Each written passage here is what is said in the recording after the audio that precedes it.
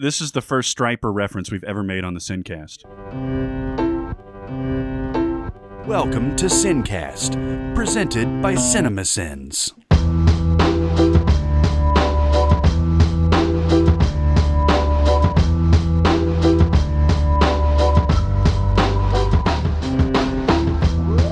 All right, everybody, welcome to the Sincast. This is Chris Atkinson from CinemaSins, joined as always by the voice of CinemaSins, Jeremy Scott. Hello, howdy. And from Music Video Sins, Barrett Scher. Hi there. And today we're going to be talking about 1991. Yay! Yeah. I say let justice be done, or the heavens fall. Come with me if you want to live. Counselor, I'm gonna cut your heart out with a spoon. It rubs the lotion on its skin or else it gets the hose again. I feel good. Dirty bastard. I feel great. I feel wonderful. Domino, motherfuckers. Good year. Really good Pretty year. good year, man. Yeah, it's actually it's a top-heavy year, but it's, a lot of good stuff. Yeah, if it weren't for two or three movies at the top, it would be really hard to choose. Yeah. I don't know what would be first per se. I guess Terminator 2 Judgment Day would be the first one that I'd want to talk about here. Biggest hit of 1991, even though we missed the second biggest hit of 1990 last time, Ghost. It's all right, because Ghost isn't all that good. It's not good at all. I just wanted to put that out there. Yeah. Anyway, Terminator 2 Judgment Day is one of the best sequels I've ever seen, especially back in this era when sequels were usually horrible and just they were always pale imitations of the first movie. This one is arguably better than the first one, even though I think I still like the first one better. Yeah. But how much excitement can you throw into one movie? And the effects hold up today. Yes. And this movie also did something that was pretty unheard of in that when you're watching it for the first time and you realize Arnold is the good guy in this movie instead of the bad guy, because you don't know that until that moment. Mind-blowing that he would just kind of flip the script on his villain and make him the hero. And then they went ahead and created another villain who was just as magnetic. Oh, yeah. Yeah. This is sort of star making for Robert Patrick, even though I don't think he really translated that into like some awesome like leading man career or anything, but he suddenly was a in-demand character actor. Yeah. And the T-1000 is one of the best creations of any movie. Yeah. Of all time, really. One of the best creations. Yeah, and this movie is very special to me. Excuse me, I just burped in the middle of the podcast. This movie is very special to me for... this is the movie that introduced me to film. Really. I had seen movies, right? We're talking about all these movies we watched on VHS and whatnot, but I wasn't allowed to go to the theater. I wasn't allowed to go see new movies. And my brother had just gone to college the year before this came out, and he had started going to movies like crazy. And he came home, and mom and dad went to some dinner, and he pulled out this videotape of Terminator 2, and he was like, you have to see this movie. And he'd like spent 10 minutes explaining the first one to me so that I would have some whammy when Arnold turned out to be good. And it just blew my mind, freed my mind. I'd never seen anything like this. So you saw this before you saw the original Terminator? Oh, yeah. Oh, shit. See, I actually saw Aliens before I saw Alien. Oh, interesting. So I had kind of the same perspective. And I mean, that's what a streak for Cameron that he makes two sequels that are equal to, if not better than the originals. Yeah. I actually saw Alien 3 first, then Alien, really? then Alien. Holy shit. Wow. So you probably thought the franchise sucked at Well, first. I think I had a sneaking suspicion that the other two were better, or else there wouldn't have been a 3. But yeah, it got progressively better, I guess, or whatever after I watched that. I think Arnie being the good guy is sort of a reflection of what his career had become after 1984. I think it was more along the lines of we're more willing to accept him as the good guy than the bad guy at this point, because he had been in so many ass-kicking movies in those 7 years. Yeah. And he doesn't show up as the villain again until Batman and Robin. Yeah. And so that just doesn't goes count. to show you where we were with Schwarzenegger by this point. Also, huge movie in 1991, The Silence of the Lambs. Last week, we talked about how the Academy doesn't generally pick movies that are violent and have a lot of F-bombs and all this other stuff, and they're very traditional about picking epics. The Silence of the Lambs is as far away from that as possible. One Best Picture of 1991. It is an anomaly, though, by the way. It's not like they started, awarding Scream Best Picture or whatever, like in future years. But The Silence of the Lambs, I've actually had weird mixed opinions on this movie. There's not unanimous, love of this movie. I do love it. I do too. But I remember, I think it was Siskel and Ebert had an argument about this movie. I think Siskel did not like this movie at all. And I've run into others who are not as high on this movie as others. I love it, though. Well, it's ultimately what Anthony Hopkins is going to be most remembered for. Yeah. And rightly so, because he chews the shit out of that role. Yeah. Even in the other two movies that have come since Hannibal and Red Dragon, he's still kicking ass as Hannibal Lecter. Mm-hmm. And yeah, creepy ass movie. It's one of those movies that I saw years later. Wasn't it also an Academy anomaly because it came out in the spring, and usually I believe it was March or February when this came out. And usually those are forgotten by prestige season. I remember reading about it being a big deal that a movie that came out that early in the year still held enough weight with voters to pull it off. And it just goes to show, it came out in February. February 14th, came on Valentine's Day. Wow! Nice. Like doing the Deadpool way before Deadpool. Right. But I guess it had to have been a really weird year for nominees for this one to come to win. I think typically a movie like JFK might have won in the past. Yeah. But man, JFK has so much baggage to it, Well, Silence of the Lambs, it's easy to forget, 15 years ago, it's responsible for half of the TV landscape now, Criminal Minds and CSI and all that stuff. There would be none of that if there weren't this, and it got everybody interested in psychological profiling and all that. No, totally. Such an unusual narrative too, because we think of Hannibal Lecter as the main bad guy. Yeah. But he's not. No. It's Buffalo Bill is the main bad guy, and so much iconic stuff with Buffalo Bill too, though. Yeah, Ted Levine. Yeah, Ted Levine is amazing in this, by the way, because he's been in a million movies after this, but you never know it's him. Yeah, and that's how good of a character. I was just watching Shutter Island this morning, and I couldn't figure out who the weird, creepy police chief was. It's fucking Ted Levine. There you go. He very much encapsulates a character actor that just goes into the role, and I don't think he did it any better than it in Silence of the Lambs. God. I mentioned JFK. Yeah. JFK. I considered this movie Bible about JFK for the longest time. Mm-hmm. The reason for that is, and I don't think this movie could come out today, is there was nothing that that I saw that was coming and just refuting anything that movie said, and everything about it. Oliver Stone expertly goes through all the things, this is the reason why Lee Harvey Oswald couldn't have done it, and all this other type of stuff. I've watched this movie more than 40 or 50 times. Really? Wow. Yeah, I've seen it. So I used to be obsessed with this JFK thing. Wow. And it took a while before I finally saw some things that said, yeah, by the way, here's the reason why Lee Harvey Oswald probably did it. And here's some proof for it. JFK, though, aside from the fact that this is the thing about JFK. It takes a lawyer, Jim Garrison, another Kevin Costner performance in this era, by the way. Yep. That's fantastic. It basically says, takes a guy that in real life everybody thought was a loon, and probably rightfully so, and said, well, what if he wasn't a loon? What if the media made him out to be a loon? Yeah. And sort of turns him into this serious lawyer who's just trying to find the truth and all that. The more and more you hear the real Jim Garrison stories and stuff like that, it's oh, why? That's how expert this movie is. Oliver Stone makes this guy into something that you can believe in, and that he's doing the right thing. But he's got a knack for that, for making kind of.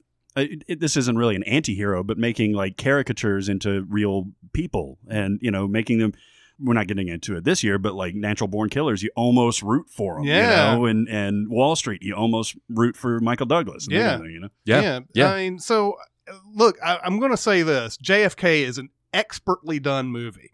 It is well done, but you can't take much of it seriously, unfortunately. Got a great cast. It has an unbelievable cast. And famously spoofed by Seinfeld in the second Spitter Keith Yes. Hernandez Yes. episode. I think it was a two-parter, actually, where Jerry has positioned Newman and Kramer and has the stick and goes through the whole It's one Kevin of my Costner favorites, thing. and Wayne Knight is in JFK too, which makes it even better. But just wanted to talk about JFK because it is a great movie. It just if you have enough information out there, it's almost impossible to take seriously. Did you watch it like 40 or 50 times when it was on VHS?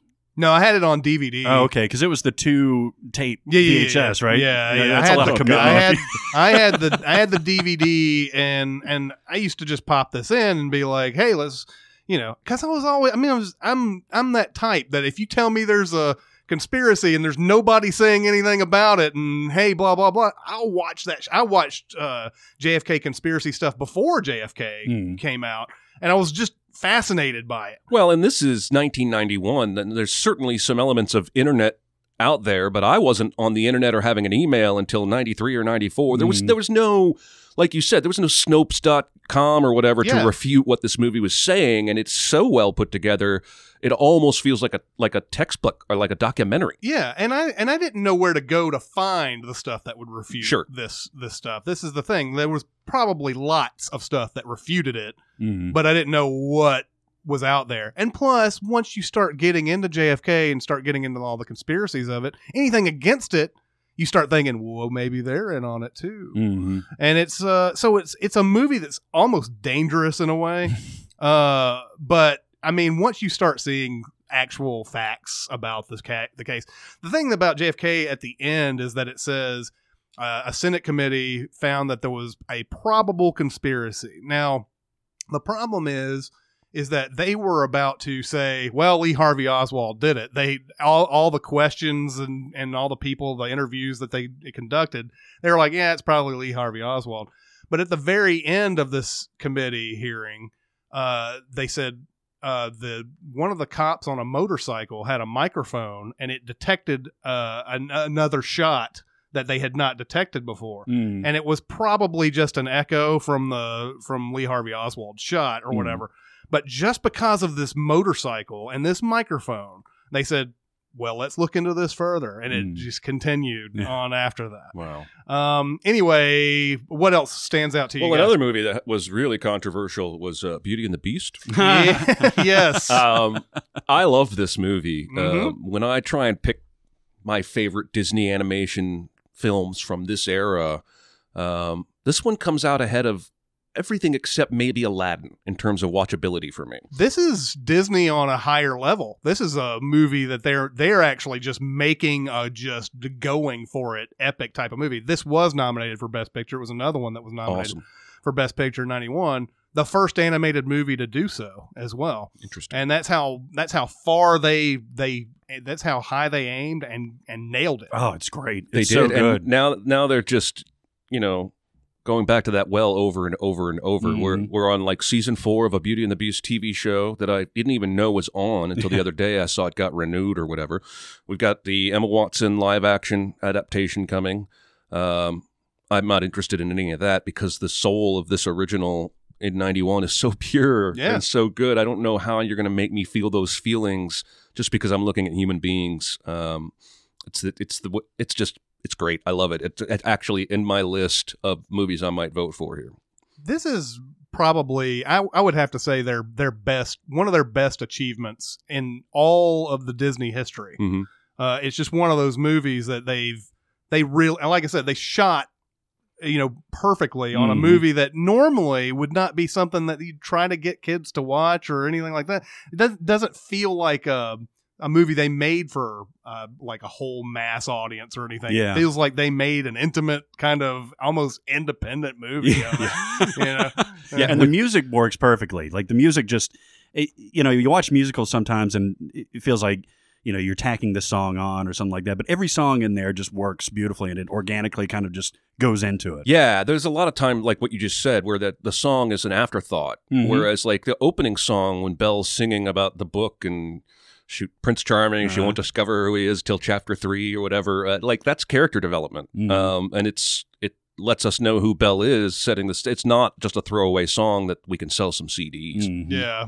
What else stands out in 91 to you guys? One of my favorite comedies of all time was this year, and Frank Oz directed What About Bob? Oh my God! Yes. And that's a perfect little, just straightforward comedy. That's Bill Murray. That's my favorite Bill Murray performance. Me too. Now, I think Groundhog Day gets more attention, but I went to Groundhog Day opening day because of What About Bob, which I had seen 15 times by then. Yeah. I think you're right about that. That feels right. Like, What About Bob sort of set the stage for Groundhog Day. Yeah, and Richard Dreyfuss is so good in this. Yes. It's such a thankless role to play the straight man to the character Bob, but he does it so well. The slow burn building throughout the film. And I quote all the time, what's that line the old lady says in the boat? But son of a bitch, because he bought the house out from under, and the old man goes, she never says that. The one that I quote almost all the time if I'm asking my son or my wife to get out of the car is where Richard Dreyfuss is driving him back from the hospital and everything, and he's so on fire that when he gets out and he opens Bill Murray's door, he's like, get out! Well, and I love the you can call me boob when they're doing the Good Morning America interview. I use that one a lot too. You can call me boob. It's okay. Great movie. If you've never seen What About Bob, stop listening to this podcast right now and put it on. Yeah, you will not be disappointed. Another smaller comedy that came out in 1991, L.A. Story. Oh, I love that. Such a good movie. This might be the sort of the last Steve Martin starring comedy vehicle that not only was great, but he was 46 at the time. He was getting close to that point, but like almost everything that comes out after L.A. Story is a very minor Steve Martin movie. We start getting the 12 kids in the family. Yeah, and all that kind of stuff. he in 91 he did Father of the Bride, and he did this, and he did Grand Canyon also came out in 91.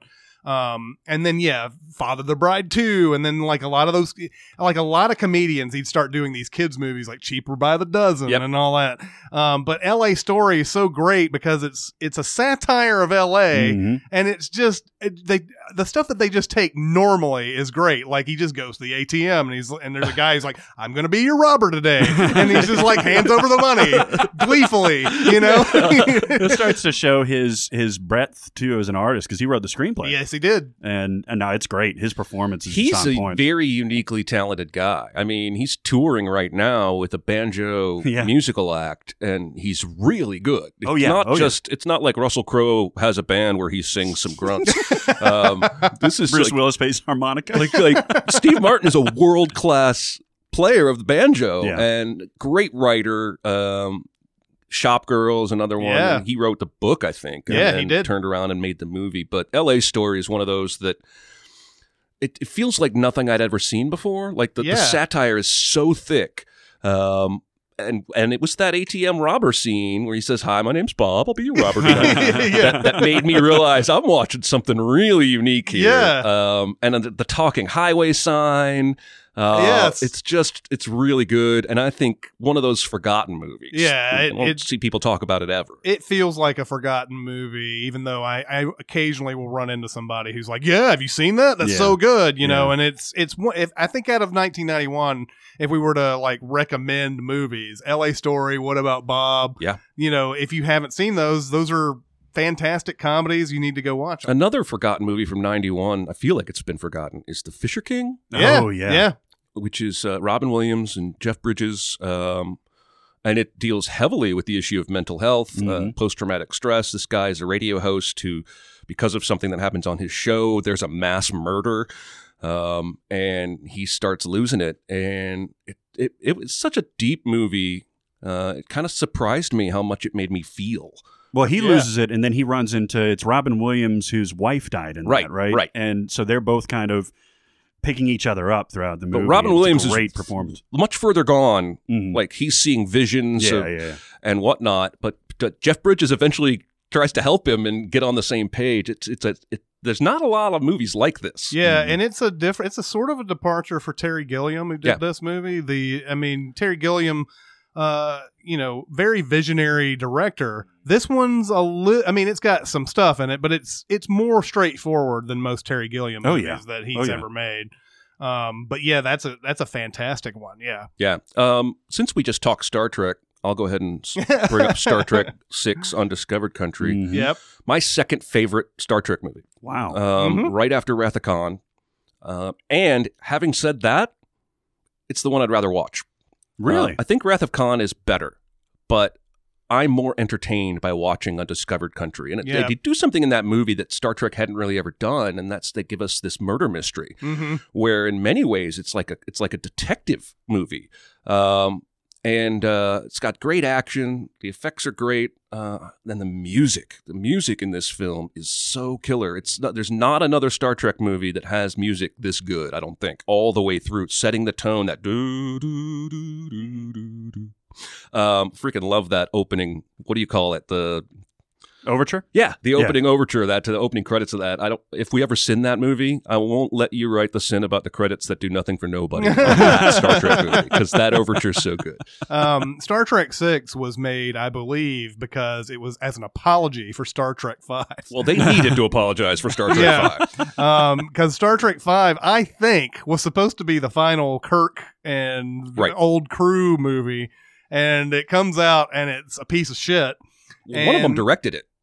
Yeah. Shatner or Nimoy directed that, I'm pretty sure. I think so. I think it was Shatner. And they meet God. Yeah, they meet God. FYI. Yeah. Star Trek 5 was horrible, and I think they didn't want to end it on that note, so they came out with 6, and 6 is exciting. Yeah, it is. They got, tell me, it's either the composer or the director is the same as Wrath of Khan. Nicholas Meyer? I think it is. Nicholas Meyer's the director. They credit, 6 writers on this, including Nimoy on this. Nicholas Meyer also writing on this. But hey, we're going to apologize for a bad movie. Let's go get the guy that directed the best Trek movie ever. Yeah, and pretty it paid much. off. Pretty much. What else stands out? One of the comedies that just exploded was City Slickers. Yes. Yeah. And I think it was all the performances. The performances were just electric. I mean, they all just were so cohesive, and Jack Palance's must have been having so much fun on that. Yeah. Because the second one doesn't have any of that magic. Oh, yeah. But it's just as flimsy a premise. Yeah. But yeah, City Slickers was huge. Yeah. It was fun.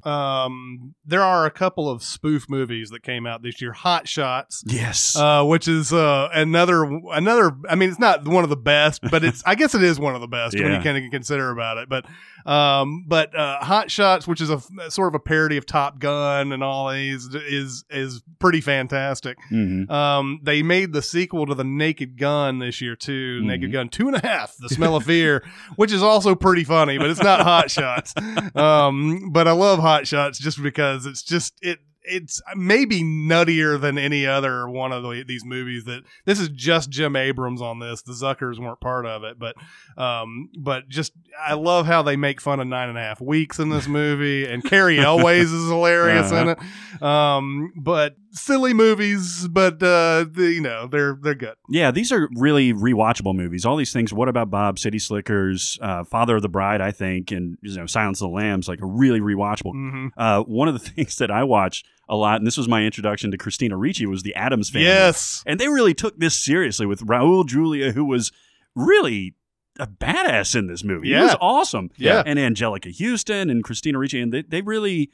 I think they did it right. I thought it was a really, really fun movie. Well, I liked it. I'd never really seen the show, so I don't know that movie was made for me, but I remember thinking it was charming. I did watch the show back in the day when they were showing a lot of reruns and stuff. Not, of course, when it first aired. Yeah. But this was Barry Sonnenfeld, who was a longtime Coen Brothers cinematographer doing his thing, and he's starting a big directorial career in the 90s here, because he's at Addams Family and Men in Black later, and Get Shorty. Get Shorty, yeah. All that. Addams Family is just an enjoyable movie. And if we're still on the topic of comedies here, might as well talk about Doc Hollywood, which is basically the inspiration for Cars later on. That was Michael J. Fox, probably in his last really good movie before everything started going bad for him. Doc Hollywood's a really enjoyable movie as well. Go ahead. Another big one from 91 is, I mentioned it briefly, Boys in the Hood. Yes. I watched this again recently, not like planning or prepping for this podcast. It just happened to come on. And I still enjoy it. I think Ice Cube is maybe the best thing about the movie. Yep. Him and Lawrence Fishburne. But it feels a little dated to me now.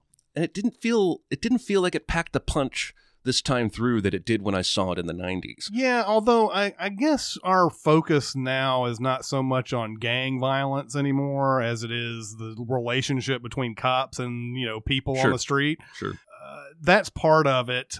And it is such a 1991 movie, too. Like the hairstyles, the music, and all that. I don't know if we can shortchange it too much. I know what you mean. Yeah. And I don't think you mean it's bad. I think it just means it's kind of dated now. But you're talking about Ice Cube, that the great line where it's like either they don't know, don't show, or don't care what happens in the hood. I love that line. Yeah. What else, boys? Can we talk about Cape Fear? Yes. Yeah, so this was a fun movie for a revenge thread thriller, basically. Yeah. Robert De Niro. I mean, this was parodied, I think, in Seinfeld too, with Uncle Leo doing pull-ups in prison. One that was most notably parodied in Simpsons, which had an episode called Cape Fear with an E at the end of it. Oh, nice. Where Sideshow Bob steps on 1,000 rakes. Yes, yes. It's one of the best Simpsons of all time. That But this is is a super departure for Martin Scorsese, who's doing a remake of and it's.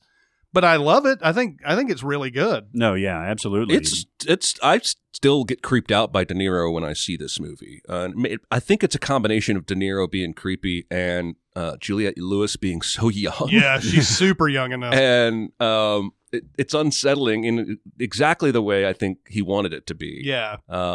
But I do really enjoy this movie. This is Nick Nolte, very straight-laced too. Usually he's a little bit of a haggard, hair flying all over the place type of guy. This would tone him down. But here he's just like a normal guy in this. He's scared of De Niro. Like it's the only person that could possibly make Nolte look, sane in comparison or whatever. Cape Fear, that's a good little thriller, and I think it gets a little bit of short shrift every once in a while. Like people dismiss it as a lesser Scorsese movie, but a lesser Scorsese movie is better than 90% of the No shit. Exactly. You mentioned the Coens earlier. What do you guys think about Barton Fink? Oh, love Barton Fink. Really? Saw it once. Yeah, I'm shrugging. Yeah, me too. I love Barton Fink, and then we're talking about. I didn't put this on my list of things, but this is a movie that can make you think. I've seen this probably 10 times. Really? Yeah. Turturro is great in it. John Goodman is amazing in it. And Michael Lerner, who got nominated for his performance in it as the studio head. But Barton Fink has so many things that you can read into and interpret, and it can make you think. It's got a lot of weird visuals in it, obviously, a lot of dream sequence stuff in it. But I don't want to leave the Screencast with you guys shrugging and me just shrugging that off, because it's a better movie than that. Well, I like I said, I saw it once. I need to watch it again. I'm sure I saw it before I fell in love with the Coens. I fell in love with the Coens on Hudsucker Project. Yeah. And that's when I went and started gobbling up all the stuff that I could. But I had seen Barton Fink before that. This is the year of Hook, right? Oh, Yep. yeah. So Spielberg, making one of my least favorite Spielberg movies of all time. Yep. Another departure for a big director. Yeah, and this is a beloved movie for some reason.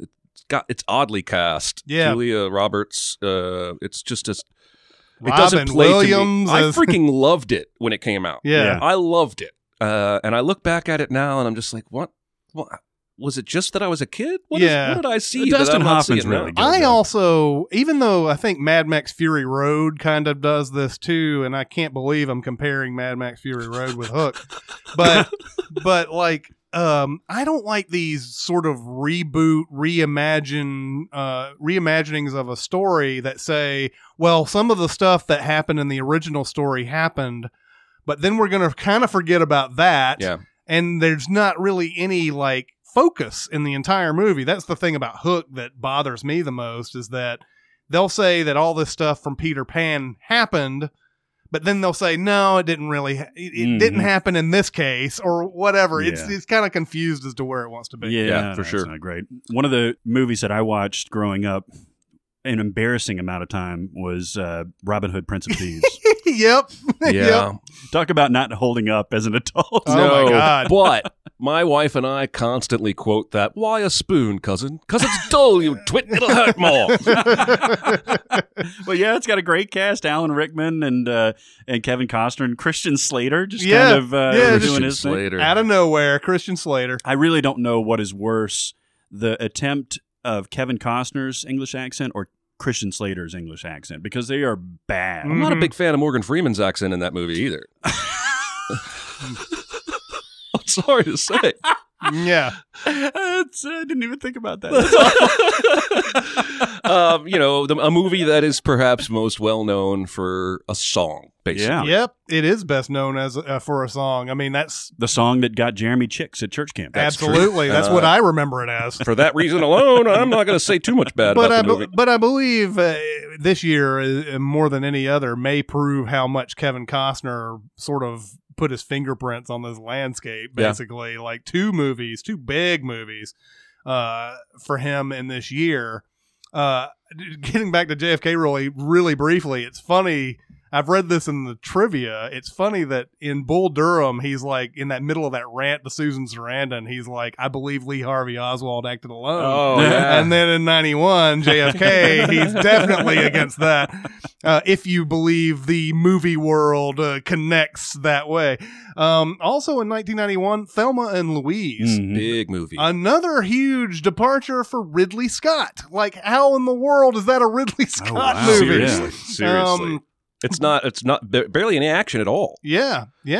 And also famously mentioned on Seinfeld in the episode where Kramer is testing the sob for Jerry while Jerry's trying to get a sweetheart deal from Putty, and he does, "We'll be like Thelma and Louise," and the guy says they drove off a cliff. Well, and I will take your Seinfeld and raise you a Simpsons, because that's a Simpsons episode with Marge on the lamb. Yep. Nice. But Thelma and Louise, female empowerment. That was the thing back then. And I can have sex with Brad Pitt and not care about That's it. right. That Yeah. was the introduction to most people for Brad Pitt. It was. And I could have sex with Brad Pitt. Oh, and not he care was about beautiful in that movie, was he not? it. Yeah, he was pretty much a dreamboat. Nobody knew he could act. Yeah. But he was exactly what that role needed. Yeah. Dumb pretty boy. Yeah, there you go. And yeah, that's a weird movie. I like it, but it was huge when it came out. Tremendous hit. Hit. Anything else stand out to you I'm guys? just looking at Regarding Henry here. Yes, that's another great one. Yeah, that's good. Harrison Ford, like, you're not likely to see him in any other movie. This is a guy who basically, he's a normal guy, goes out to a little cigarette gas station shop, gets shot in the head, and is changed. And the movie is about both he and his family sort of adapting to that change. And I remember it. I haven't seen it in maybe 10 years, but I remember it being pretty powerful. Yeah, it is. And, I think last week we're talking about how Harrison Ford's really great in Presumed Innocent. That's not even half of what he is in Regarding Henry. Right. He really should have gotten nominated for this. For sure. Mhm. Like, you speculate like, oh well, he should have more Oscar nominations here and there. Regarding Henry is where he's at his absolute best. I am shocked he didn't get nominated. He's so for this. quiet in that movie. He's just, everything is on his face. It's great. Yeah. I got two soundtracks that I have to plug in here because this was an interesting year for soundtracks. One was Bill and Ted's Bogus Journey, Yeah. which had the iconic Kiss song "God Gave Rock and Roll to You." Which I will tell you was not. I'm pretty sure that was not originally a Kiss song. No, I don't think That so. was originally a Christian rock band song. Oh, was it really? I was really into Christian rock growing up because that's all I was allowed to listen to. I'm pretty sure that was a Petra song. Oh, really? And that, if I'm remembering my history right, they swapped. Oh no, it was Stryper. Might have been Stryper. They swapped rights, and Kiss did this, and Stryper did one of Kiss's songs, Wow. and then made it religious somehow. Oh my God. wow. I'm going to be Googling after this to see how crazy I sound, but I'm pretty sure that's what happened. That is fascinating. Because I had I'm almost positive now it was Stryper. I had an album of a Christian rock band singing, God gave rock and roll to you, put it in the soul of everyone. This is the first Stryper reference we've ever made on the Sincast. Yes, we It have. shouldn't be the last, No, though, we're because definitely there's gonna something come really back to great about Stryper. They're going to be the new Kenneth Branagh. Like, Yeah. Christian and heavy metal is unlike anything you've ever experienced. We would be remiss not to mention that again, since we started off the Sincast with lots of Kenneth Branagh references, but I love this mystery. I love it's a great Kenneth Branagh, Emma Thompson when they were married and happy. This was another movie my brother showed me as sort of like awakening me to film, and so it stuck with me. I really like it. Yeah, I don't need to talk too much about it, but you said second soundtrack. Exactly. No, the second soundtrack that was huge was the Doors soundtrack. Yes. Oh God, Two movies for Oliver Stone in 1 year. Yeah, and this one, this is a divisive movie, I Yes, think. it and is. now I think it's tipped to where everybody pretty much hates it. Yeah. Yeah, it's not good. Oh, it's not a good when it movie. came out. Now, to his credit, Val Kilmer really does disappear into the He Jim does. Morrison he role. does the singing too. Yeah. and he's nailing it. Yeah, he does. And I mean, just people realize how much of an asshole Jim Morrison actually was. And I think it's just kind of like associated with him by proxy. But I mean, he does a great performance. Meg Ryan's in it. Like it's an interesting movie. And the soundtrack is a bunch of really the best of the Doors, and it really introduced a new generation to their music, for better or for worse. I mean, the songs that they put on that soundtrack actually hold up pretty well relative to the rest of the Doors catalog. Especially when they put like The End on there, which is like an 11-minute ethereal weird song. Right. But it was fun. That famously parodied in Wayne's World 2 later on. 1991 is the breeding ground for parodies. Yes. Okay, so everything after this is going to be we're getting the dregs of everything. But two Bruce Willis movies came out: Last Boy Scout and Hudson Hawk. Both Two of his worst movies ever. two of his worst movies, but two of his cultiest movies ever too. Yeah, people love them. Like, I mean. At Last Boy Scout, I always run into people who love that movie. It's a terrible movie, Yeah. but it's got so many wacky, stupid things in it that it's one of those movies it's compulsively watchable. It was like Bruce Willis's version of Schwarzenegger doing The Last Action Hero in Yeah. terms of how it was received, right? Yeah, Like yeah. I think it was pretty much panned right out the gate. Well, and you're hitting on this hit and run book that I've mentioned before. The Last Action Hero was a Sony movie, which was part of that hit and run where they were giving Schwarzenegger, Willis, and Stallone $20 million just to do whatever movie that they wanted to do. Hudson Hawk was part of that as well. And Hudson Hawk is, I think, famously, Bruce Willis clashed with the director and ended up basically directing that himself. Yeah. And the movie is weird, and like, there's so many people who love Hudson Hawk today, but it was a huge bomb back in 1991. Yeah. Like a tremendous bomb. They spent so much money on it and it made nothing. Just mentioning stuff like Backdraft. I think a lot of people do like Backdraft, but I'm not as familiar with that movie as other people. I've seen it several times. It's not very good. Yeah. And it's not as good as all the parts in it would suggest, because De Niro's in there, and Kurt Russell and Scott Glenn, and and of course Ron Howard directed it, right? yeah, Ron Howard. Yep. And it's a decent mystery, but it's really just a bunch of people shouting at each other. I love that. And I do want to mention Bugsy as well. Warren Beatty directing his future wife, Annette Bening. He finally settled down after this movie. But Annette Bening in one of the sexiest performances I've seen in a movie. And I'm always got to remember that thing that he says when he's in the car at the beginning of the movie. 20 dwarves took turns doing handstands on the carpet. And he just keeps saying that over and over again because I guess he had a stutter or whatever, and that was his way of getting out of it. Huh. And so like he at the very beginning of the movie, he's in his car. 20 dwarves took turns doing handstands on the carpet. But Bugsy is not a great movie by any means. It's a pretty good movie. To clarify and set the record straight, God Gave Rock and Roll to You was a 1973 song by the British band Argent, and was covered by both Petra, not Stryper, and Kiss. Wow. There you go. There's your little man. Okay, so Petra. I think rock and roll history. I think we're officially ready to vote here, unless we want to talk about An American Tail, Fievel Goes West. Mm-hmm. Nope. No, we don't. So what's the order today, Barrett? Today's order is Barrett, Jeremy, and Chris. Okay. All right, I'm ready. I'm locked and loaded. I wonder if we're going to go one round or two. But That's an interesting It's question. really only those are the only two options. Yeah, I mean, really interesting question. you can't. I mean, I almost tried to talk myself into something like Beauty and the Beast, or I love What About Bob. That was actually so much that was actually like a contender for me. But I can't go anything but Silence of the Lambs. I mean, that's what started so much of American culture, again, for better for worse. Now the performances are just killer and rewatchable. Jodie Foster is really just magnetic. Of course, Anthony Hopkins was too, and just the minor players work. Ted Levine, Scott Glenn, like all those pieces just come together, and it's just an awesome film. It's just it bridges the gap between horror and thriller and action and all that stuff, and psychological thriller.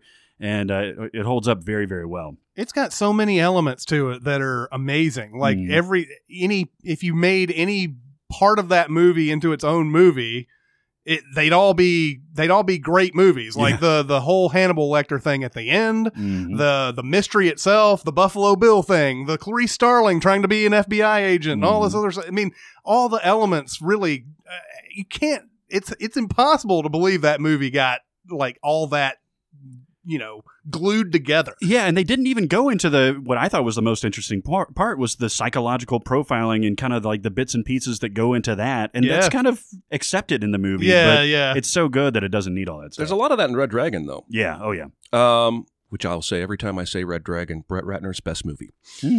All right, so it's my turn to vote. And I did a little speech earlier about Terminator 2 and how it ushered me into the world of film.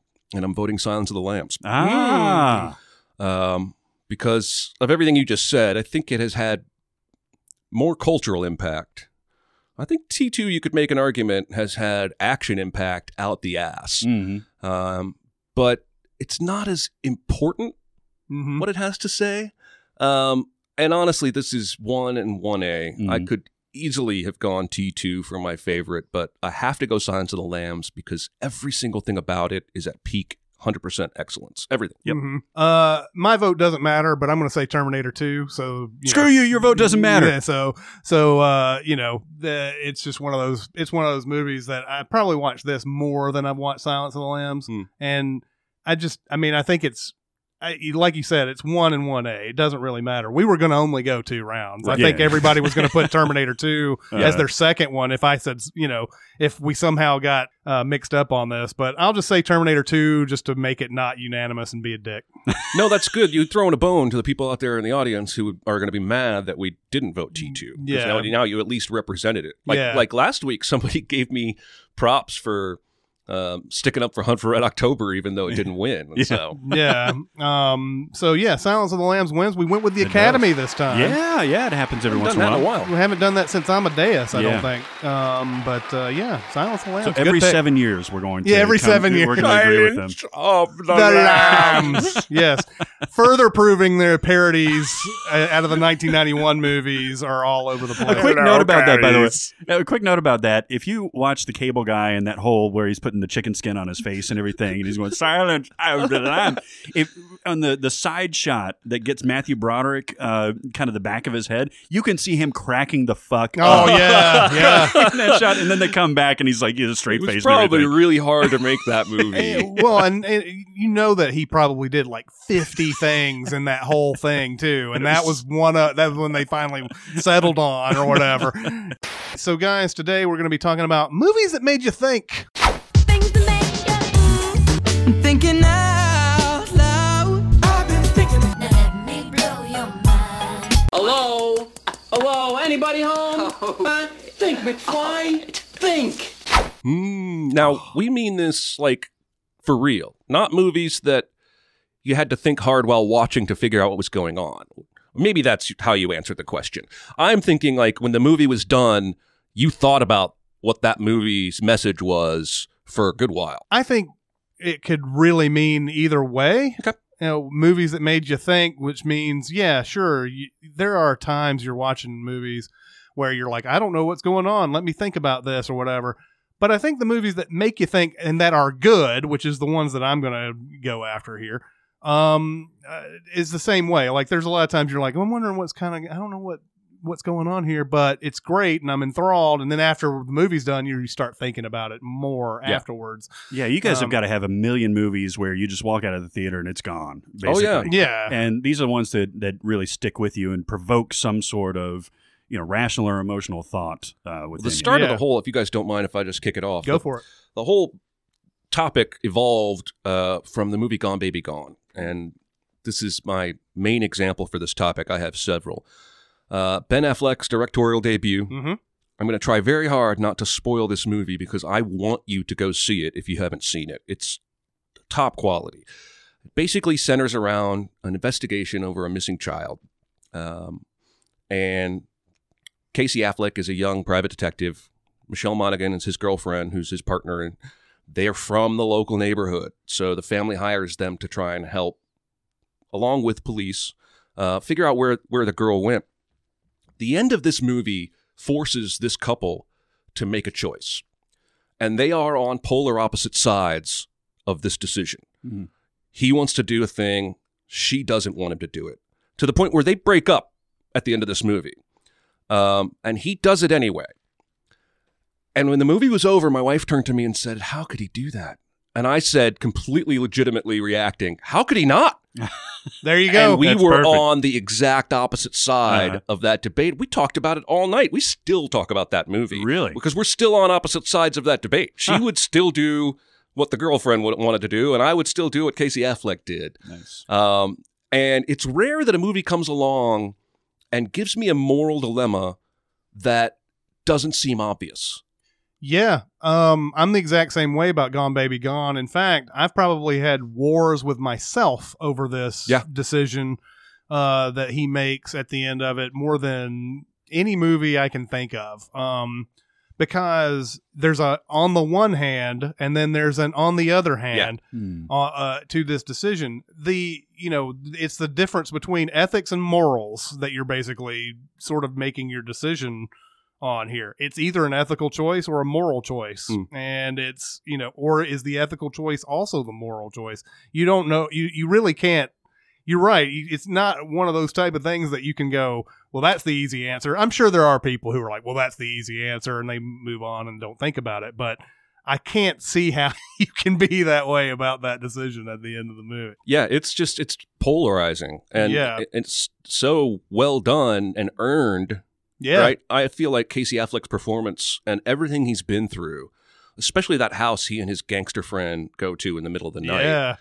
I feel like he earns his character making that decision, even if I don't always fully understand it. Yeah. Anyway, I really don't want to spoil the movie. I hope you guys will go watch it, and then maybe we can debate with you in the comments who made the right decision. That is a very non-spoilery presentation of that movie. Yeah, and a couple podcasts back, I spoiled something else about the movie. So, I'm not that careful all the time. But you can't feel the weight of this moment if I tell you what it is. Yeah. So, well, mine is anybody that's listened to this before, you know that I'm a huge Stanley Kubrick slut. And one of my favorite movies, I just love this movie so much, is Eyes Wide Shut. Oh, yeah.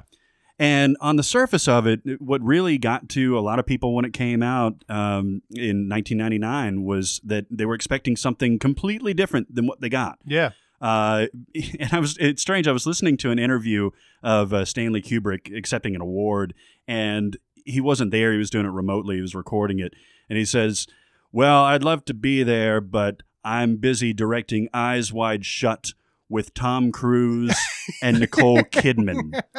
And that's how he presented it. Like, this is so sensational and everything, but it's a very different movie. What made me think about this was, or what made me think after I watched this, was the exploration of the relationships between the two of them, the nature of trust and jealousy, especially in the context of marriage, and how that you can really get under somebody's skin. Because she doesn't do anything. Yeah. Nicole Kidman's character doesn't do anything to break the vows of their marriage, but it's the fact that she wanted to. And what a scene that is, by the way, that's when tough. she tells him all that stuff while they're smoking weed. Yeah. And it's like, it starts off all happy and like, yeah, we're just doing our normal married thing. And then she drops a bomb on him. Oh, man. And you can tell, like, it's played so straight. Everybody's, both of them are almost still. In fact, Tom Cruise barely moves a muscle. Yeah. And you could just see this realization dawning over him that it's not that she did anything, it's the fact that she would. Yeah. Or that she could. And that thought never even entered into his mind, which I guess for a lot of married couples or people who have been together for a long time, that you just get used to it. You're like, oh, well, in fact, he says, like, I can trust you and you would never do anything like that. And the fact that she says that she would and gives him an example is just crushing to him. Everything he says is maddening to her too. Mm-hmm. Like you're taking everything for granted in our relationship. Everything. Yeah, and she's got such a menial role in their relationship. I mean, she's shown just, combing her hair over and over, looking in the mirror several times, mostly while nude, and taking care of their kid and everything. And you could tell she used to be like an art curator at a museum, and you could tell like how much has been kind of stripped away from her personality over the years. And when she gets this comment or this series of comments, it just strikes a match, and that blows everything up. And, it ends up probably being, strangely enough, a positive thing in their relationship by the end of the movie. Well, this is a movie such an that exploration. I've said this before, maybe not on the podcast. I was with that movie. Every decision he made, no matter what kooky-ass place it takes him to, made sense to me. I was following his character. I was really into that film, and then that last scene pissed me off. Oh, really? I felt like I get what he was going for, but I felt like that was just saying, fuck it. Forget everything I just showed you. It doesn't matter. You're talking about the one where he says, I'll tell you everything? I'm talking about, isn't the last Story? line, let's go fuck? Oh, yeah, in the Toy Story. They're in the toy store, and he goes, I think that we should. It takes like a minute for her to say that one line, and then she's like, fuck. And it goes to the credits right after that. I can't remember what the actual interpretation of that whole scene was, that she says that, and that's the vulgar way they end this and everything. There is something to that more than just that line. Well, that's why this was a number one on my list when we were talking about movies that make you think, because there's so much subtext in any Stanley Kubrick film.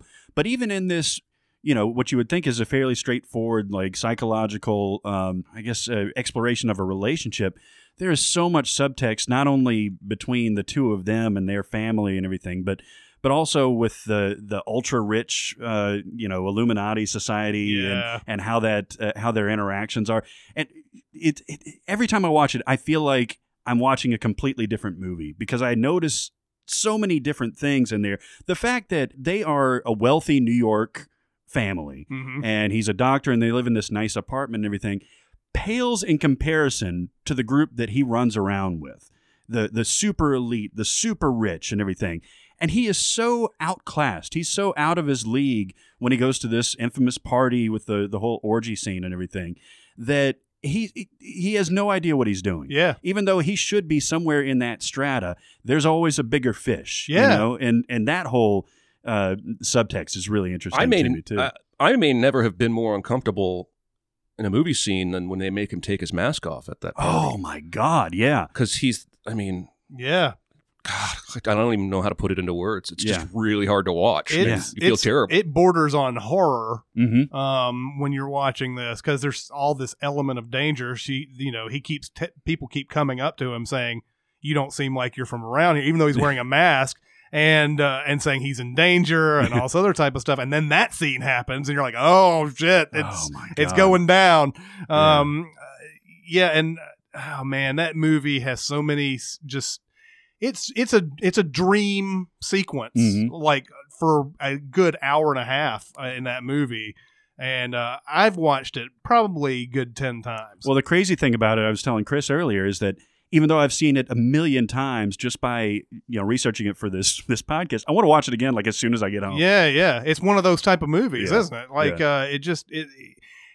I think at the end of this movie, you're thinking about, well, how much of this was real, and how much of this is just an allegory, and how much of this is, did he get the truth at the end? Did he, there's a lot of things to consider in this movie, and And that's why I've always given it more chance than I think a lot of people have over the years. That a lot of people have kind of been like down on Eyes Wide Shut.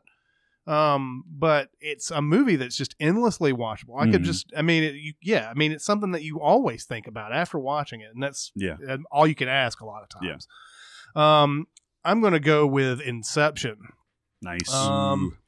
You could really do this for most Christopher Nolan movies. Mm-hmm. I mean, Memento, which is what got him on the map, is one that makes you think afterwards. And Prestige. And The Prestige and all that. I don't think anything quite like Inception. This is a movie that made just tons of bank, but it's so original. Like there's a lot of Matrix in it, obviously. But I don't know if I've seen a movie that made you think about every step of the way more than this one did. And I do think it's silly when people don't like Inception, like to tell them that they're wrong for disliking it or whatever. I think there was a lot of people who are like, I just don't get this. And that's totally okay to me. I mean, there's a lot of people who just don't. I loved every minute of it. And I think if we did a Sins video now, we'd take a different approach to that movie than we did when we first started and everything. But I just love the idea of all the stuff that's going on. The fact that they keep going to different levels of dreams and it slows down time even further as they go. I've always been fascinated with just time in general being, displayed in that way. They do it a little bit in Interstellar as well. But Inception, what really is amazing about that movie to me is just the thought process that goes into doing the Inception. Like, you can't just tell somebody, hey, I want you to do this. You have to make it feel like a dream. And they hire all these people. And of course, there's a lot of interpretations that this is like a movie set. Like Tom Hardy is this, and, and Ellen Page is playing the set designer, and all these different parts of a movie set and everything. I would also, if you really love Inception, I'd go to see that video on YouTube Kyle Johnson did. It's like 42 minutes long, but it's mind-blowing interpretations of Inception that you may not have heard before. He came out with this, I think, the year the movie came out. But there's so many things, from the totems to which is another thing, by the way, that the totems are like endlessly arguable. Like, it's just like, how do they work? And does that mean that he's in someone else's dream? Does that mean he's inside his own dream? It gets really complex. But when you think about it at the end, it's just those questions go through your mind all the way through. Just what actually happened? How did they actually get it? You can enjoy it just on a simple movie if you want to. You don't have to even think about that. Do you have a definitive take on the end?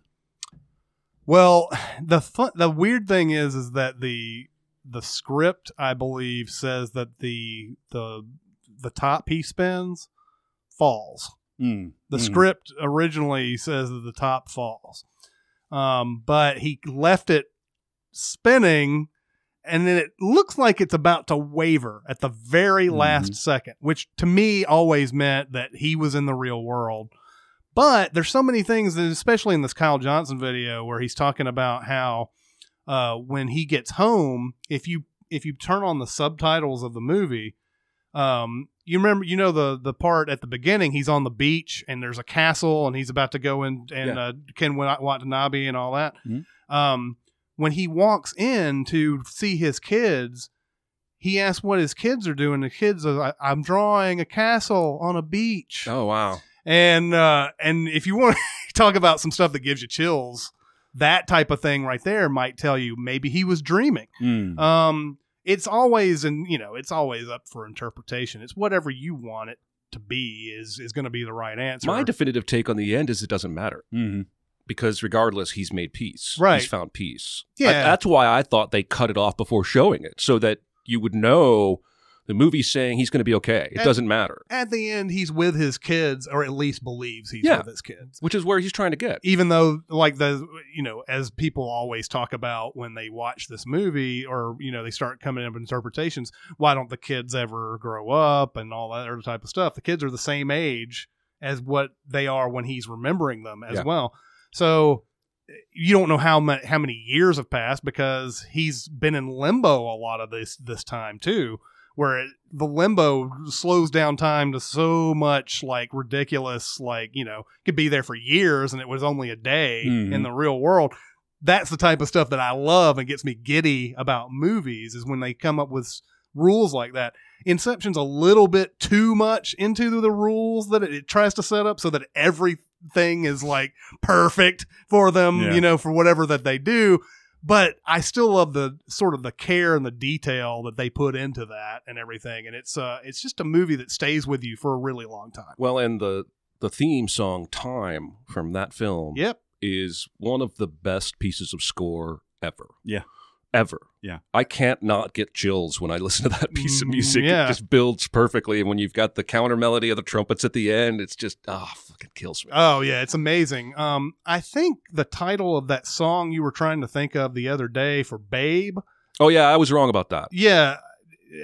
I believe, and I couldn't interpret the words that you were saying. But that's the song from Inception. Yeah. It's that song. It's and what they do, and that's what Hans Zimmer ends up doing to the song to make that sound and everything. It's just such as a super slow. You talk about iconic score that has been used in a million things after that. But that's not the point of this this particular podcast today. But yeah, I don't know if there's been a movie in the past 6 years that has been near that as far as like giving you things to chew on and think not a about. chance. Yeah, and absolutely. like you said, it's one of the most original ideas ever. Yeah. I've never seen anything like this. I can't even imagine the mind that would come up with this. We're going to go into people's dreams 3 levels deep, and it's going to keep slowing down. We're going to have this big stacked action sequence at the end. Oh, God. Yeah, and they have to line that all up at the end and everything. I think the only flaw to Inception, and this is the projections. That's the only thing that bothered me about the movie. That they're too plain. It's too action movie gunfire nonsense, and we don't care about them at all. You gotta have some boogeymen. Yeah, you have to have some boogeymen, but I wish it was boogeymen were a little bit more like, you know, real creatures, maybe even. But I guess they had to keep it a little bit simpler in that situation because they have so much going on that they can't do anything more complex there. But well, I'm going to throw you a curveball. Go for South it. Park, Bigger, Longer, and Uncut. Ooh. Now, I had not watched the show. I was in my 20s, raised in a pretty conservative Christian home. So you might imagine this movie shocked the shit out of me when I saw it for the first time. Absolutely. And it's one of those movies I had to watch a second time to get over the shock to be able to enjoy the humor. And then on the third or fourth viewing, I started thinking. Because this movie wants you to think. This movie is dealing with some serious issues about censorship and what American values are, and even racism with the black military outfit. Yep. And it's throwing everything at you in such an over-the-top way. And on the third or fourth viewing, I kind of finally realized, oh, it's so far over the top with the swearing, because that's the point the characters in the movie are dealing with, is that they're trying to censor this show that's not even all that bad. It's just a bunch of, well, actually Uncle Fucker's pretty bad. Trying to censor this movie, willing to go to war, by the way, to censor the movie. That's how far over the top they went to make the point. But you know, look at American culture and how sensitive we are to boobs and vulgarity, but bodies on the screen and gunshots, we just, and not all countries are like this. And it was really eye-opening for me, and I probably spent, I don't know, the next year or two re-examining my whole philosophy on, well, vulgarity specifically. I cuss a lot now, you can tell, but they're just words. What are we so upset about? They're just words. They only mean what meaning we assign to them. And so, you know, I don't think for a second they were just trying to make a comedy. I think they were trying to make some statements, and once you get past the shock of it, I think you can hear them. That's kind of the hallmark of their whole franchise, right? Is getting to heady issues through this crazy over the top, and especially through the eyes of kids. Well, they later would do an episode where there was like some kind of flood, and the kid's like, Yep. don't we need to help them? And the dad's washing dishes and says, oh, the most important thing is to find out who's to blame. Yeah. The show, when I have seen it, has always been doing the same kind of thing. The movie just let them go further with the vulgarity because they're in a theater now. That's by the way, I can't believe, again, I make weird comparisons, but this reminds me of when I was reading the book Rising Sun, the Michael Crichton book, and there's a passage in there that says, like, I don't know if this is true or just something that he kind of picked, whatever. But he said the Japanese don't bother spending time trying to figure out who screwed up and making that guy pay for it. They just want to know how to fix the problem. And that's exactly what you're talking about there. It's just like, who cares about what, and that's kind of going off subject to that one episode that you mentioned of South Park. But the interesting thing about South Park Bigger, Longer, and Uncut is just the stuff they put in the movie that they knew was going to get cut. Yeah. So that they could have the movie that they wanted in the first place. And they put in all this like extra stuff that just, that they never intended, but it was horrible. And like, so they send it to the MPAA, and the MPAA is like, cut this, and cut this. And they're like, okay. And they cut those out, and it became the movie that they wanted. Well, and they also famously fooled them on the title. Like the MPAA was apparently clueless that this was a dick joke, a Bigger, Longer, and Uncut. Yeah. They called it All Hell Breaks Loose was the first subtitle, and then it became Bigger, Longer, and Uncut, which was a big penis joke. Yeah. It's freaking hilarious. The best satire is the one that you have no idea that it's coming. Right. And that's a perfect example of it. Yeah, and I love comedy that makes you think. I mean, there's plenty of room in the world for comedy, like Jim Carrey putting chicken skin on his face and saying, sorry, there's a place in the world for that. But the comedy that sticks with me and makes me think and maybe even sometimes change my lifestyle, that's the best stuff. Nice. I've said this before, but the first time I saw it, I previewed it the Thursday or the Tuesday or whatever before it came out. And I remember finishing it up, walking out in the hallway, and I think Russell was still there at the theater or whatever. And I was like, I don't think we're going to be able to get away with showing this movie. I really don't think so. It's like, that's how hardcore it was about the stuff that it was doing in it. And I was like, there's going to be people just coming out in mass about this. But yeah, that's a good one. Yeah, that's awesome. All right, you're up, Barrett. Well, I hate to do another Stanley Kubrick movie. Go for it. Don't. But no, I really don't. But we would be remiss if we did not mention 2001: A Space Odyssey. Absolutely. In the movies that make you think. And I mean, this movie has been, and book from Arthur C. Clarke has been parsed out in so many different ways by so many people on so many different drugs that it's unimaginable, really. Right. But it still holds up anytime that you watch it, and probably both of you would put that up there in one of your top 20s or something like that. Oh, yeah, for sure. Every time you watch it, again, you can get a completely different movie, but it's also really just enjoyable. Like, it's a good movie to watch start to finish. It is very slow, but the scenes in there, the way that it uses music, the way it uses space in space, and the way that everybody interacts with each other and with the computer and everything, and then, of course, how it ends with the evolution of Dave. But talk about a movie that can get you thinking at every point, at every segment throughout there, whether it's, when the apes are finding the obelisk and discovering tools and discovering, murder, to where they're flying up to the moon and finding the obelisk here, or going to Jupiter, or, past that.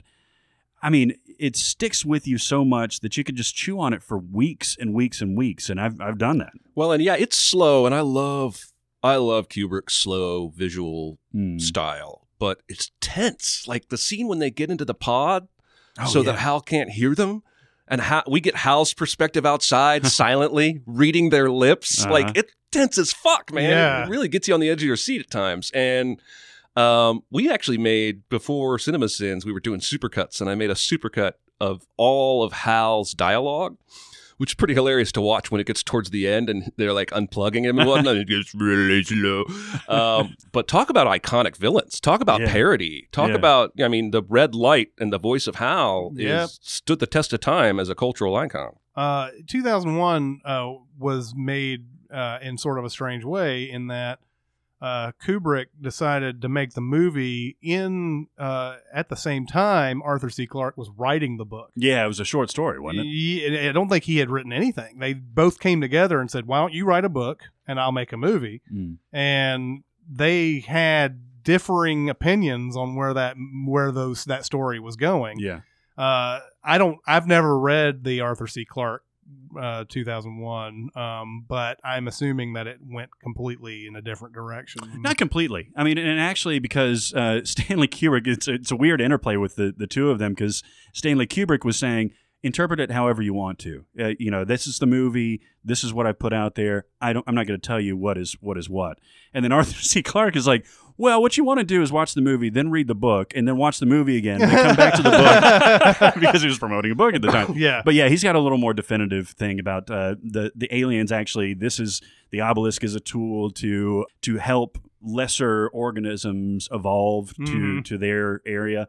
And Kubrick kind of touches on that, but definitely leaves it much more amorphous than Clarke does. I think there was a science advisor or somebody like that on the movie who suggested to Kubrick, let's make this a little bit more understandable. Let's not leave it so open to interpretation. I think to this day he still feels that's the way it should be. He loves the movie, but he feels like Kubrick should have put in like maybe 1 or 2 lines in there where you're understanding what the hell's going on, and everything. Especially at the last bit. I mean, that last bit it's like, I saw Dave as this person, and now he's older. Oh, and now he's eating dinner, and and then now there's a baby. Yeah, all right. What the hell? There it is. I'm down with it. Yeah. But yeah, I mean that's a movie you can talk about forever, and I think they've had several documentaries on this. I saw one with where celebrities were talking about. Woody Allen said, when I first watched this, I hated this movie or whatever, and you watch it over the years, it's like, oh, it's growing on me. And Tom Hanks is like one of the biggest 2001, really? fans. I think he's like, how can anybody say that this is not a good movie? This is the best movie. Well, I actually had that, pardon the pun, evolution myself. I actually didn't get it at all. I mean, I saw this when I was preteen or something like that and just had it on. And of course, I didn't make any association with what it was trying to say. I just thought, oh, it's a cool robot voice, But then the rest of it was so slow and so deliberate that I was like, all right. And then you watch it years later and you're like, blown away. It's amazing.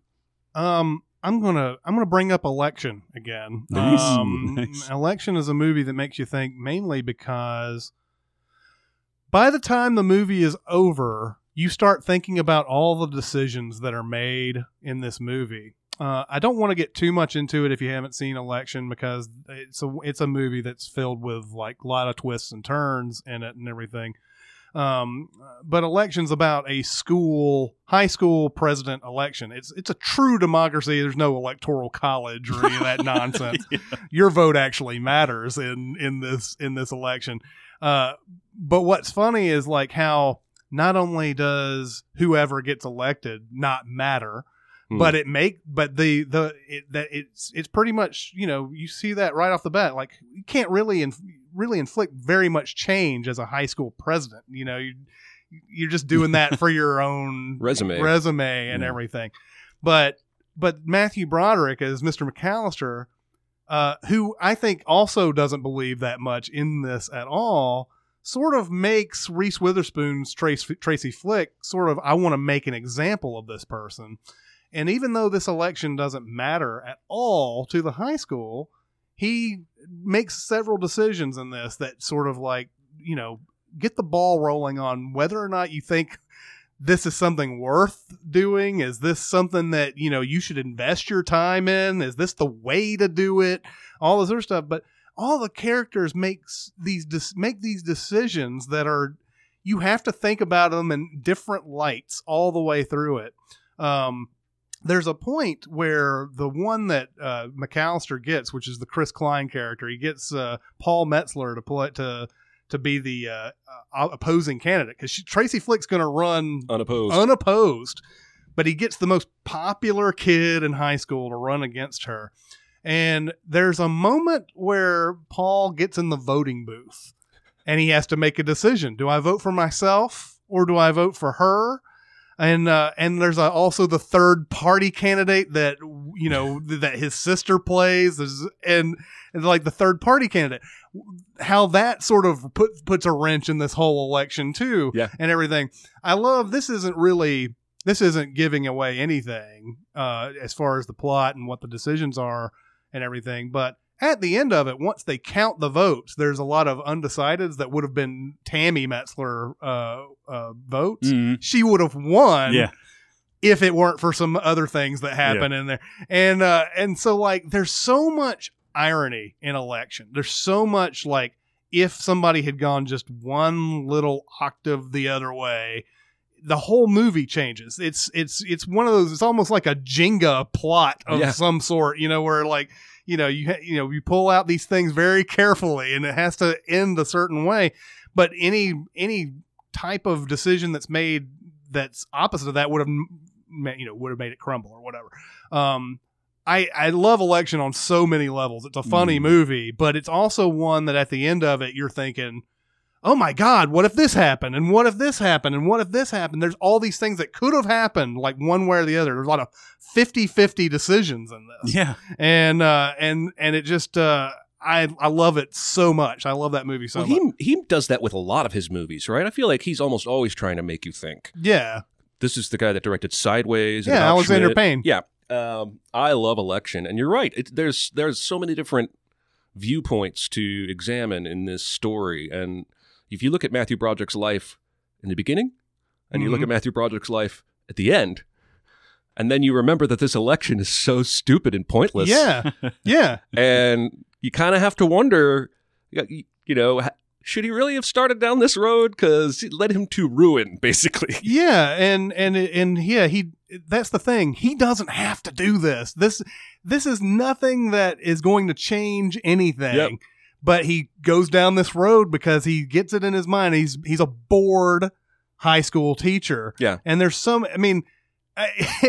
I could talk about Election forever. This is why, like, once we get to 1999, it's just gonna we're gonna have to do a two-parter because there's so many great movies that came out in that year.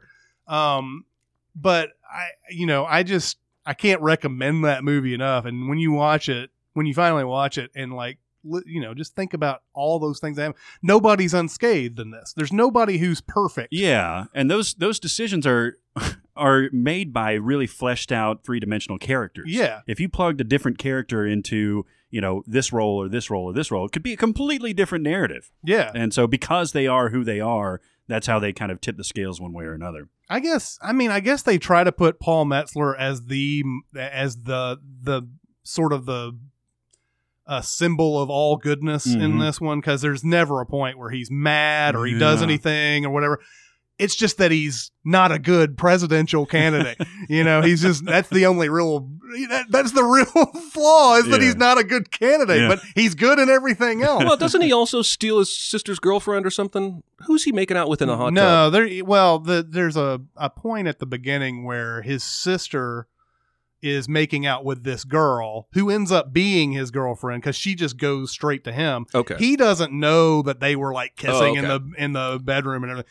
And like and this this other girl just goes after him because she doesn't see herself as lesbian, and she doesn't want to she doesn't want to do anything public in the school, so she goes right after her brother. Yeah. And so that she's like, I'm straight. I'm totally straight, guys. That's more that he doesn't like do anything maliciously. Okay.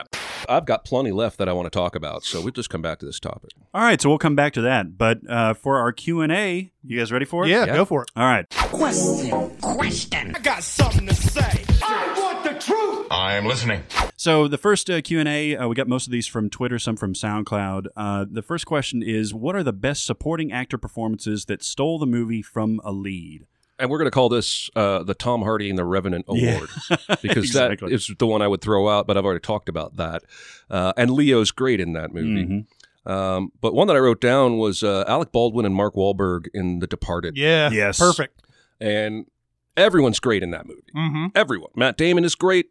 Leo is at the top of his game. Alec Baldwin and Mark Wahlberg still steal the show. Part of it is that they're given, especially Mark Wahlberg, they're given better material.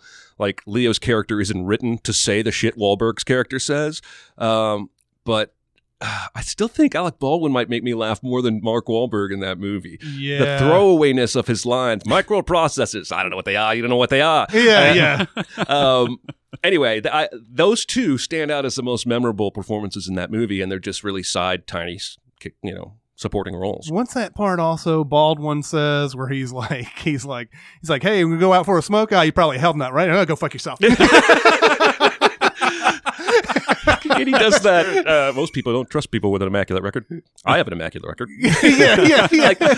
He's just such a whimsical portrayal of a cop boss. I love it so much. Yeah, it's like, so you got a woman? And he's like, oh yeah, I'm going there big time. He goes, that's good to hear. Lets everybody in the force know that you're not a homo. And yeah, Alec Baldwin really does steal that a lot, and Mark Wahlberg obviously has great lines in it too. I wrote down 3. And I'm not going to use any of them because of what you reminded me of from Alec Baldwin's character. So there's a movie called Along Came Polly, which is a complete, throwaway comedy, but it's got 2 of the best supporting performances from Alec Baldwin and Philip Seymour Hoffman in this movie. It's Ben Stiller, just kind of doing his Ben Stiller stuff with Jennifer Aniston. But Alec Baldwin is only in there for about 5 minutes, but he's kind of the typical Jewish boss where he comes in and anytime he's like real practical, like, Reuben, you got to do this, and he'll stand right next to him in the bathroom and everything. He's like, all right, Mazel, good things, and slaps him on the back. Like he's next to him in the urinal, and he's fingering his ear, and he lets a fart go, and he's just like, and he's like, all right, good things, and smacks him on the ass and everything. But I'll cheat because the other great performance in that movie is Philip Seymour Hoffman, which gave us this was an outtake from a previous podcast that didn't make it, but it gave us the iconic shorthand for Shart. Oh yeah, Philip Seymour Hoffman. They go to this big gala and everything, and he's this former child star, and he's like, Reuben, I got to get out of here. And that crazy Philip Seymour slacker voice. I got to get out of here. It's like, what happened? He's like, I sharted myself, man. He's like, what is that? He's like, I farted. Shit came out. You could probably actually call this the Philip Seymour Hoffman Award, right? Because he's on my list twice for Mission Impossible 3 and for Almost Famous. Yeah. He had a habit of being so great that he just stole the show every time out. Yeah. Except when he was the lead, which was only 1 or 2 times. Yeah. Well, and you could also call it the Alec Baldwin Award. I'm not going to say this is my choice, but Glengarry Glen Ross is one of the all-time, one of the all-time steal performances, because a lot of times when you bring up Glengarry Glen Ross, that's the first thing people think of, even though there's amazing performances all the way through it. The one I ended up picking is this is an ensemble cast, so there's not a true lead, even though I think there is, you could kind of, but Dazed and Confused, Matthew McConaughey. Oh, good call. If you bring up Dazed and Confused, that's what most people come up with. All right. And that's what I like about these high school girls. I get older and they stay the same age. All these type of things that he says in that movie are all iconic things. It's what made him a star, a go-to guy in Hollywood. And now we get Free State of Jones because of that. And now we get Free State of Jones because of Dazed and Confused. Can I throw one more out? Go for it. It's just an excuse to talk about Out of Sight, but Don Cheadle totally steals Out of Sight. Ooh, yeah. And everyone's great in that movie, but I don't know if I've ever seen him more live. Oh, he's great in that. He is born to play Snoopy Miller and has lots of great, in the library when Clooney's trying to shut him up. And he's telling Albert Brooks, don't pay this guy any money. It's not worth it. If he kills you, he's not going to get anything out of you. And Don Cheadle goes, man don't just have to die, Foley. Maybe he just falls down real hard on something like a shiv or my dick. My dick. My dick. Oh, God. I like him in everything. He's a very likable guy, but never has he been this energetic. Well, that's the way he is. Everything about what he says has a sort of an undercurrent of niceness to it. Yeah. And then he'll just out of nowhere just drop the bomb, and that's what's so good about him in that and everything. All right, next question is, what are your favorite movie aliens besides the aliens in Aliens? Which I just like the way this question was humorously worded question. I got to remember next time not to write down so many answers because I want to share them all. But the first thing that came to my mind when I read this question was, aside from the little guys in the Star Trek Beyond movie we just saw, the little angry guys in the beginning, Galaxy Quest aliens, the Thermians, and their hilarious way of speaking, especially their leader. We need your help. And the way they look when they're not wearing their image, things. I just love everything about that movie, but especially those aliens. They're so goddamn charming and helpless. They're basically children, and they're saved by television stars. So. I'm going to go with sort of almost related to our topic today, but the aliens in They Live and in Dark City. Both have the sort of like, let's create a reality for humans that, that they'll accept, basically. And we're just sort of in the background. They Live, it's way more like, it's way more like, well, we're amongst you. We're humans amongst you and everything. Dark City.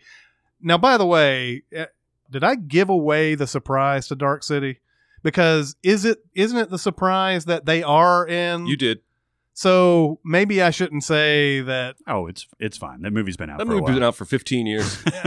Yeah, I guess so. But I mean, it's not a movie a lot of people have seen either. But it's like saying the Matrix movie, they find out reality's not real. That's not spoiling that. Yeah, I guess so. All right. And you can see it coming in Dark City, I think. Yeah, I guess you can. I just know that it's a movie that not many people have seen. Like The Matrix, that's a lot of people have seen that. If you haven't seen that by now, then that's your own fault. But Dark City, I saw somebody scolding the girl that plays Arya Stark for talking about something that happened in an episode the night it aired. And her response was, "Get off Twitter. I."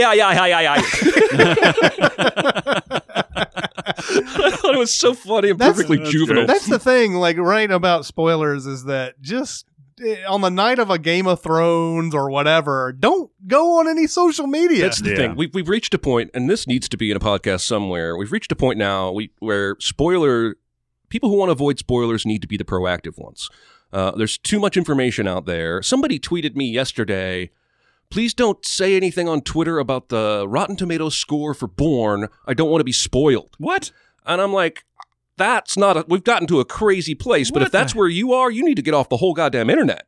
Wow. If I don't, there's a movie coming out, Suicide Squad. I stopped watching trailers for that after the first one, and there have been 30. Yes. And if I'd watched them all, I probably wouldn't be as excited to see the movie because I know more about it. And there's this whole movement a friend of mine, Aaron, is part of, where they skip the trailers when they go to see a movie. They don't watch any trailers.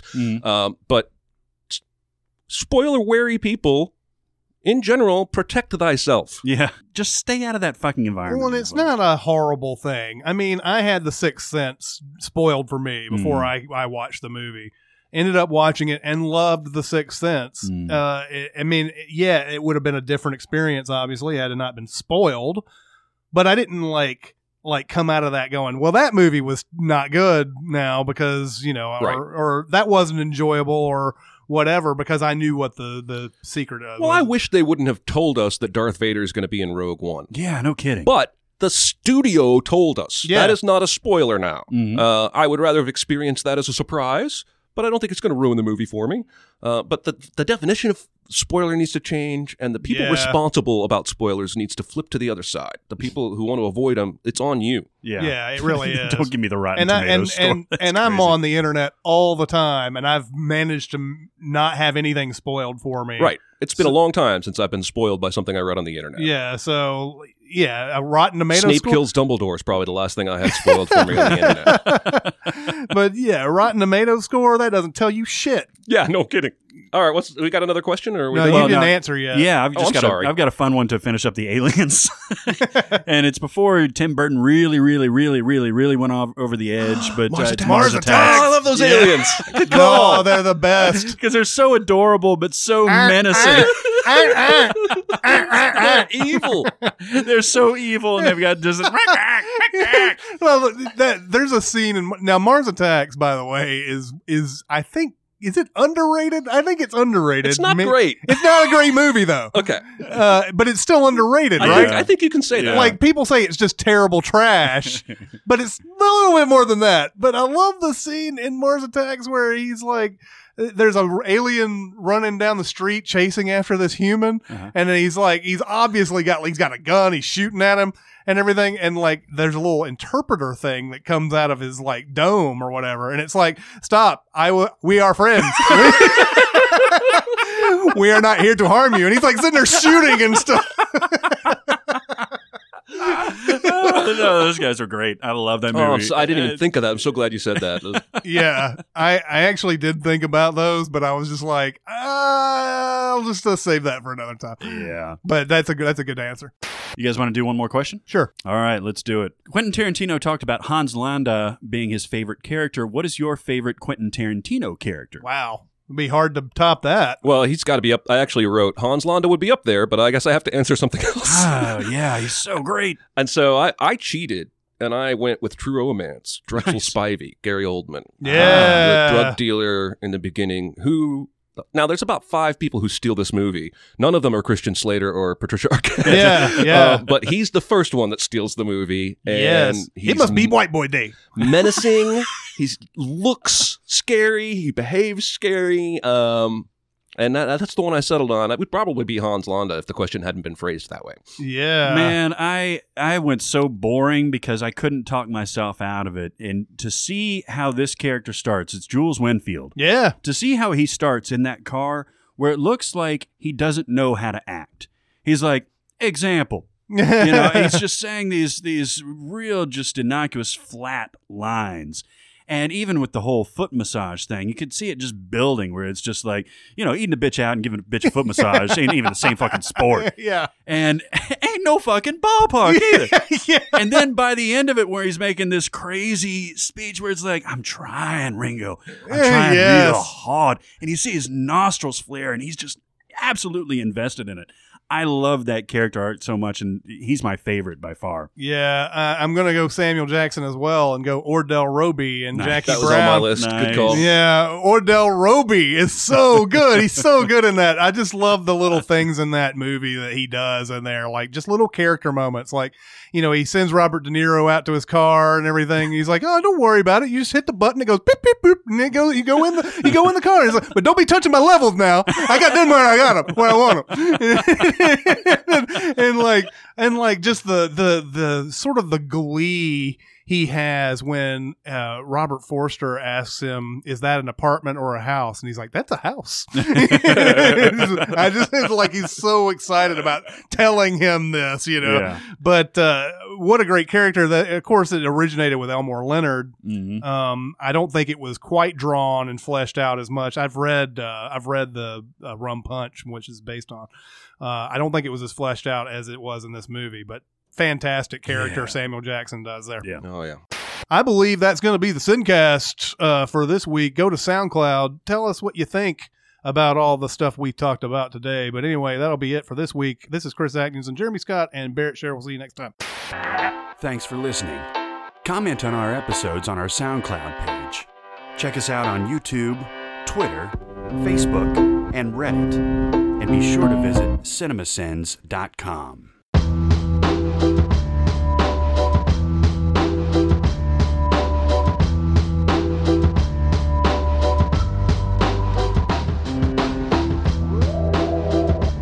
I liked Son-in-Law. I don't know why.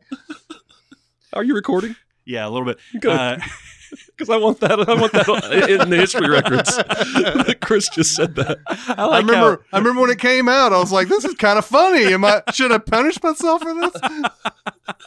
I like how immediately when Pauly Shore gets out of the car, he like lays down on the ground and starts going, Middle America, Middle America. And he's like, if we're not careful, somebody's going to listen to this and go watch Son-in-Law. And they're going to be very angry with us. We are recommending Son-in-Law. Well, you told me. Yeah. I think my favorite thing about the movie Spring Breakers is that the judge is played by John McClane, NFL writer for the Houston Texans. Oh, yeah, who that's does right. radio call-ins in Nashville. Yeah. In what movie? In Spring Breakers, James Franco, look at all my shit. Yeah, he plays the judge. I forget how it came together, but I remember hearing him tell the story because he calls in every week to a Nashville sports station and tells sports stories and answers questions. And he told a story about shooting that, and they cut all of the clips that show his face. I think it's just him from behind. But if you've ever heard him interviewed and you watch the movie again, his voice is unmistakable. Yeah, he says I remember him talking about the 4 actresses in their bikinis standing in front of him, and he said it in like the least pervy way possible, but you could still kind of tell this old man kind of enjoyed, spending several hours in front of bikini-clad girls shooting this scene. Oh yeah, I would like to have been there for the shooting of the opening montage of that movie. Yeah, that is like a rager to end all ragers, man. But yeah, imagine you're 71 years old and Selena Gomez shows up in a bikini.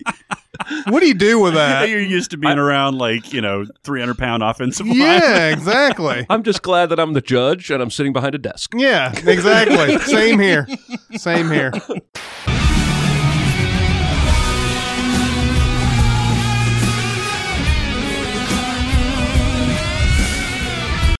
Many of you are wondering what's wrong with my pants. Well, they started running short of material right before they got to the knee, so don't give me any shit. Why do you think he removes their skins, Agent Starling? Are you saying you'd rather work mornings? I am an FBI agent! 20 dwarves took turns doing handstands on the carpet.